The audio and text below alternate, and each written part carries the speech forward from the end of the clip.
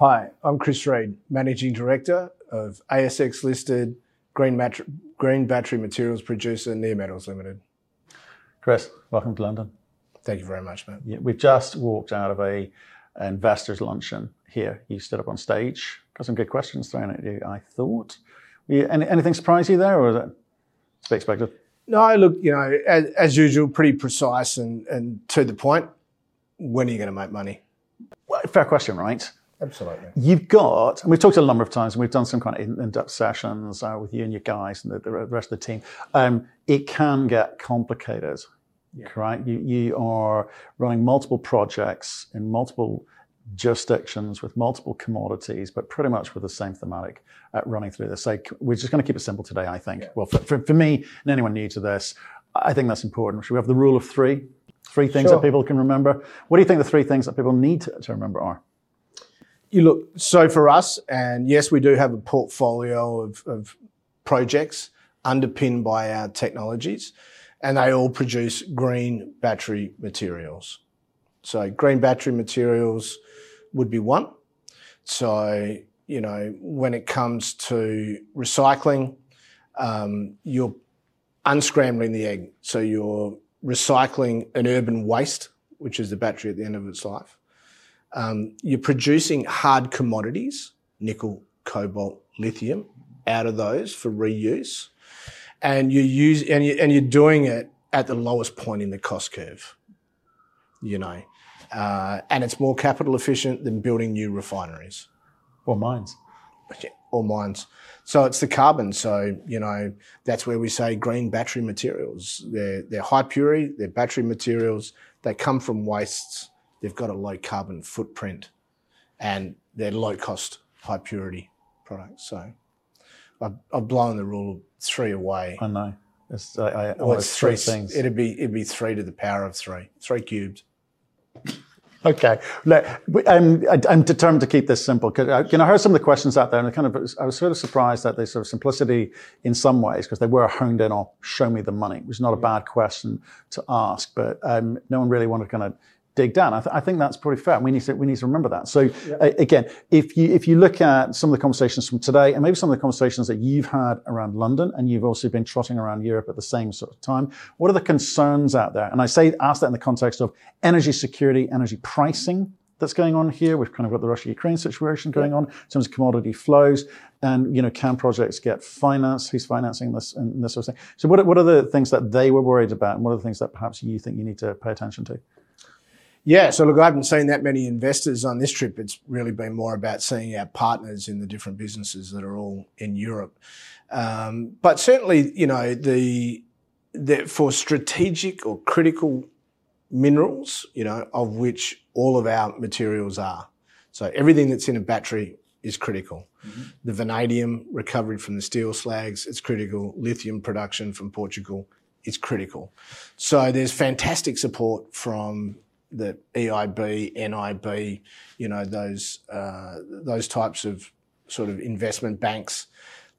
And obviously producing green battery materials, you've got keen interest from the commercial banks. They've got these green pools of capital they need to deploy. There's not a lot of truly green investment opportunities like this. So the appetite for debt and equity is just palpable. Right. So you can feel that. But getting back to show me the money bit, we're rapidly approaching the investment decision points for a number of projects. Right. Then once you make those decisions, then you'll have timelines to deliver cash flow.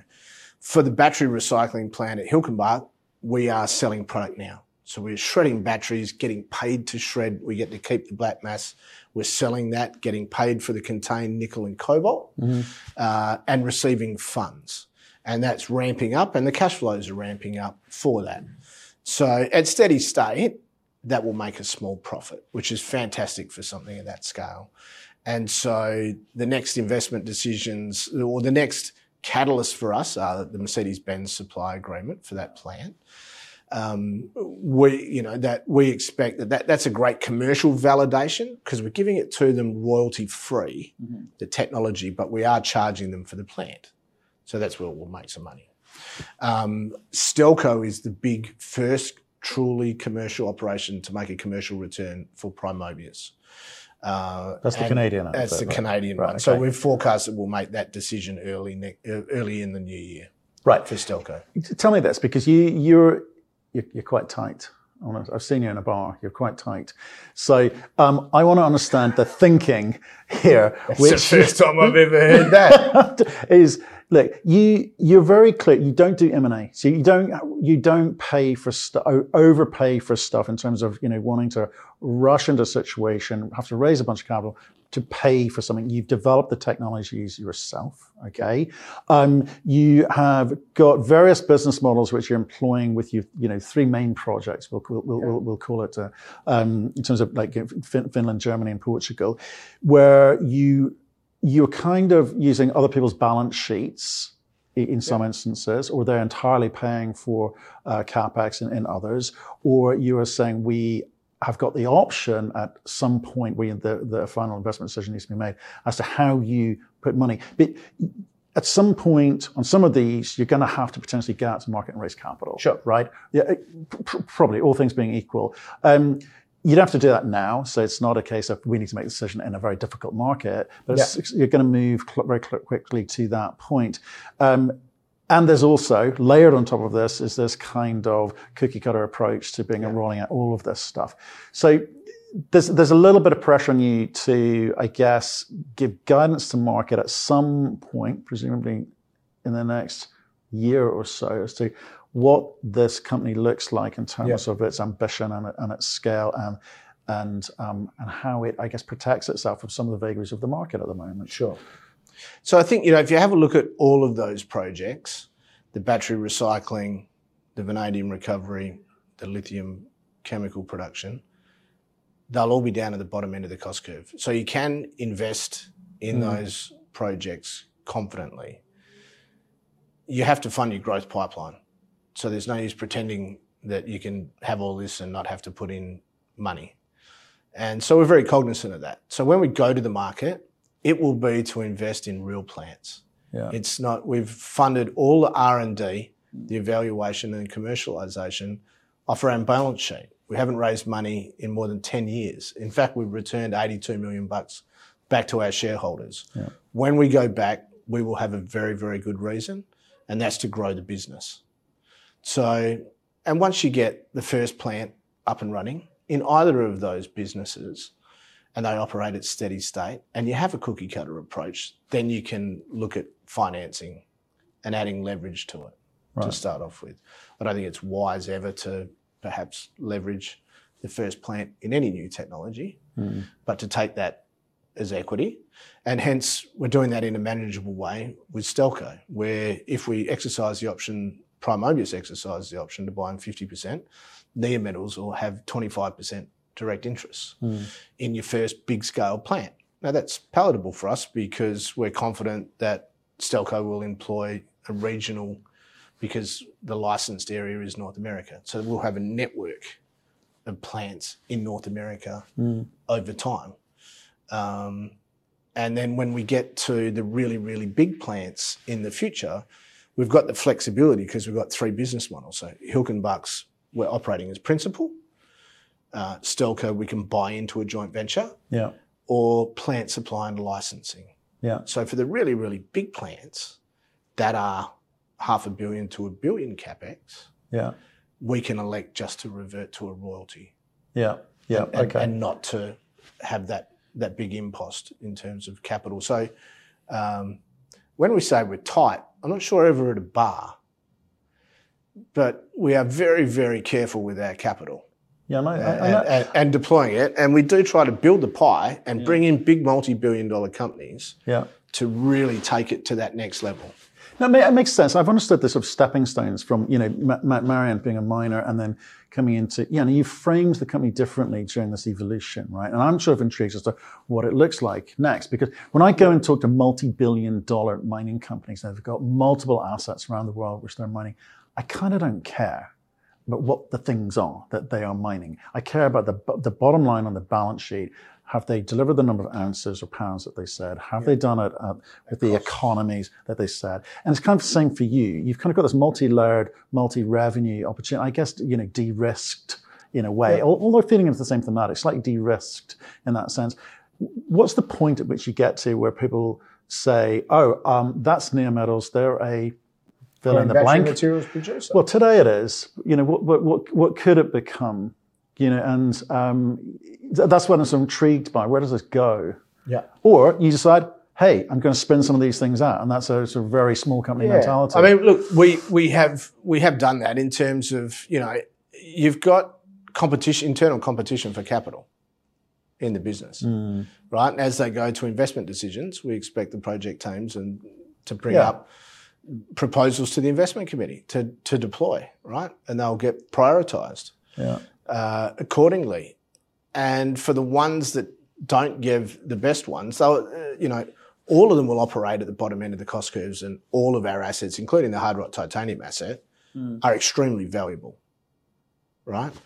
And, we have taken the approach where, same with our nickel business, but we just couldn't see the nickel exploration, right, fitting in with the battery thematic. If I hold I'm getting the lithium battery recycling, 60% of the revenue is nickel.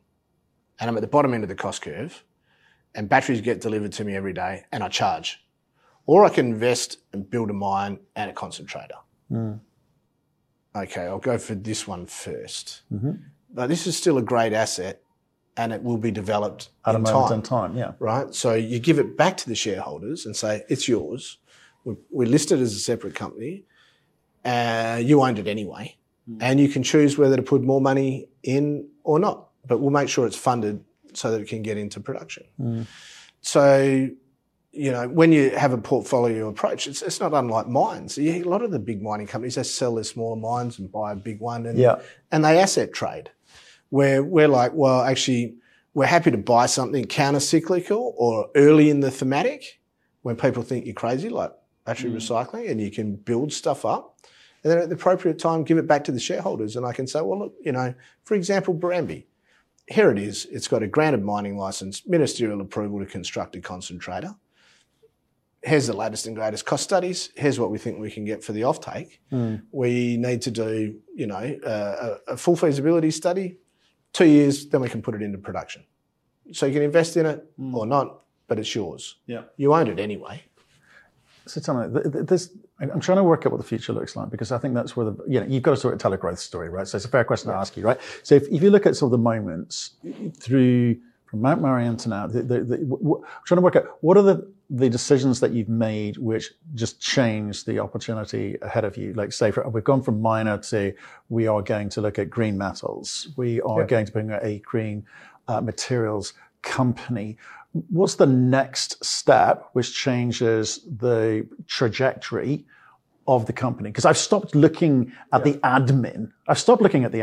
Can these guys come up with a decent business model? Yep. Can they bring these industrial partners in with big balance sheets to help deliver? Yep. Can they actually deliver on what they say they're going to deliver on? Yep. So I've stopped listening to that, because you can do that. I have full faith that you can do that. Yep. What I want to see next is what's the kind of step change beyond after delivering these kind of first 3 projects? Yep. What are the opportunities? Well, manifold opportunities, right? In 2 years' time, you will find that we will have, for the battery recycling, commercial scale plants up and running. So I say, Matt, I've got a pipeline of this many 50-ton plants. I've got one operating. The economics look like what we estimated. We're making more or less, because ultimately we won't make whatever the number was in the study. It'll be more or less, hopefully really, really close to it, right? Otherwise, we have to shoot the engineers. So again, I'll get more of them.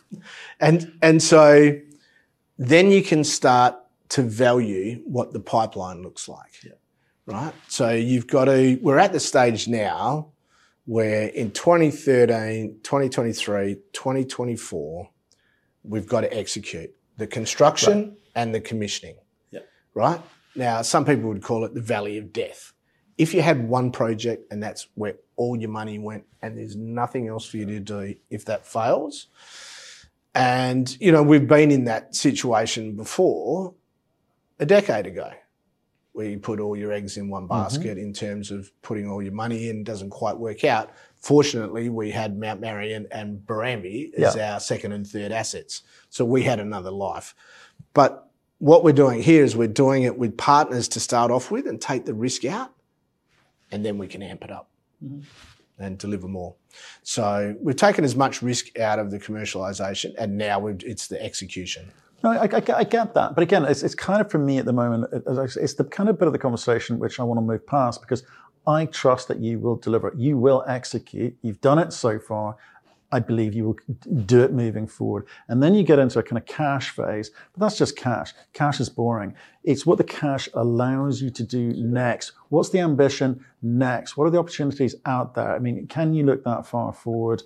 Oh, absolutely. So as soon as we get started on the 50-tonne plant supply agreements, then Near Metals will go back, and our engineering teams will go back and start to take the 500-tonne a day plants that we thought that we'd need to be developing ready for next decade. We're going to need to bring them forward. Right. Because everything's coming at us. It's becoming steeper and it's getting closer to us. Right. So, you know, case in point, at Hilchenbach, we thought we'd feed it with cells, and we thought we'd have time before we had to treat end-of-life packs. In reality, 70% of the feed for Hilchenbach is EV packs. Yeah. Right? That we now have to discharge and disassemble. We didn't envisage that we would need to do that for a couple of years. Yep. But we've had to do that over the last 6 months. Urban mining, right? Great. It's a concept. Concept, recycling, and that, I'm not just the batteries, but I'm also putting the vanadium in there, right? But what you have this slightly exciting prospect, or well, it's a project, it's a proper project with a proper partner down in Portugal, the chemicals side of the business. I'm sort of intrigued by that. You look at the kind of multiples that chemical companies get, they sort of quietly go about their business, but they're some of the most successful and most profitable in the world. Where are you taking that project? So that project, you know, we're co-funding it with someone who's got specialist skills. So it's turning a chloride into a hydroxide, and they do that every English, day. Please, for the audience. Yeah, so they turn salt, table salt, right, into caustic soda, so which is sodium chloride into sodium hydroxide with electricity. We're just going to change the sodium salt to lithium salt. And what does that do? Makes lithium hydroxide that you need for these batteries. There you go. So what it does is it enables brine production, right? Lithium chloride, which is lithium in water, to actually be a saleable product. They don't have to try. The hard bit is trying to make lithium chemicals up in the Andes at these salt lakes. It's really remote. Like, you have to cart your reagents from Buenos Aires 1,000 kilometres up mountains, right, to try to make chemicals in the middle of nowhere. And these salars. It's crazy. So why don't you just concentrate the liquid? Right. It has twice as much lithium in it as spodumene. Yeah. And then cart it to Europe, where we can make it fresh for the car makers. So, you know, the old FMC and SQM and Ganfeng had a lithium chloride export business for, between them, 10 or 15 years that was going. But in the current boom, they haven't had to, because they're all processing their own stuff. But there's a lot of developers out there that can develop the ponds to evaporate, which is easier than trying to make high purity chemicals in the middle of nowhere. Yeah. So you come to Europe, where there is unbelievable depth in the chemical industry. We've got the equipment already sitting there. And instead of selling caustic soda for 1,000 a tonne, you can sell lithium for plus 50,000 a tonne. Yeah. So it's dangling the carrot there and saying, if you de-risk this with us in this joint venture with Bondelti, that joint venture will have the license for that technology for all of Europe. Yep. Right? And Europe needs 500,000 tonnes of domestic lithium production, or it needs to be imported, but that's hard. You said something actually in the lunch session here when you're up on stage, or certainly in front of the room. You were talking about Europe putting up walls around their battery ecosystem, the way that China has. America's a little bit further behind, but getting there. They'll definitely play Yeah, catch California's done it. You know, so I expect the few rest of the world. interesting. Yeah, exactly. Lots of plants being built and lots of contracts being talked about, and lots of investments by the car manufacturers out there. It's starting, but Europe is putting up these walls, protective walls, and it's about kind of keeping everything in sight, closed loop system. So your 3 projects pretty well. Yeah, so one's recovering it from wastes. Yep. One's recovering it from end of life batteries. The other one is just importing a intermediate. Yeah. And doing the finishing, the conversion into Europe. Right. But how do you take advantage of that? Because like if the walls are going up and you've kind of got this massive hundreds of billions of dollars being invested by everyone. It's not the industry is the reality of the situation. Yeah. What the markets are doing right now, I kind of don't care. There's a massive industrial complex they're building for batteries, which is where you're sitting. Yeah. And that's exciting because that's the reality of the runway ahead of us. But how do you take advantage of that? Because you must be getting a name for yourself in multiple jurisdictions now. Yep. Well, you just get more staff. Yeah. So I think we grew by about 60% our headcount in the last 18 months. And it's incredible because it's like, we used to get some government contracts and stuff. And once you've kind of got one contract, another department comes in and says, well, can you, do you, will you? And I just wonder if it's same. Exactly. Anyone doubts the technology, as soon as you come along and you're a technology partner for Mercedes-Benz. Yeah. Now it's like, oh, well, where are we in the queue? Yeah. How do I get in front? Yeah. How do I get to the front? Yeah. How do I get to the front? And you're just like, mate, you can't. Yeah. Like I've got to look after my contracted customers first before. Yeah. It's an interesting kind of first mover advantage there into the thesis, but also into the jurisdiction, essentially. Now, look, I'm so conscious time. You've got to go off and see a big bank in a second. So I am, to let them know what you're up to, I think you need to redeem yourself on this 3 thing again. So finish us up. Give us 3 simple things we need to remember. Green battery materials, low carbon, high purity, exchange traded commodities. Good to see you in London. No dramas. I'll see you again soon. Thanks, Matt. Yeah. I'll buy you a beer.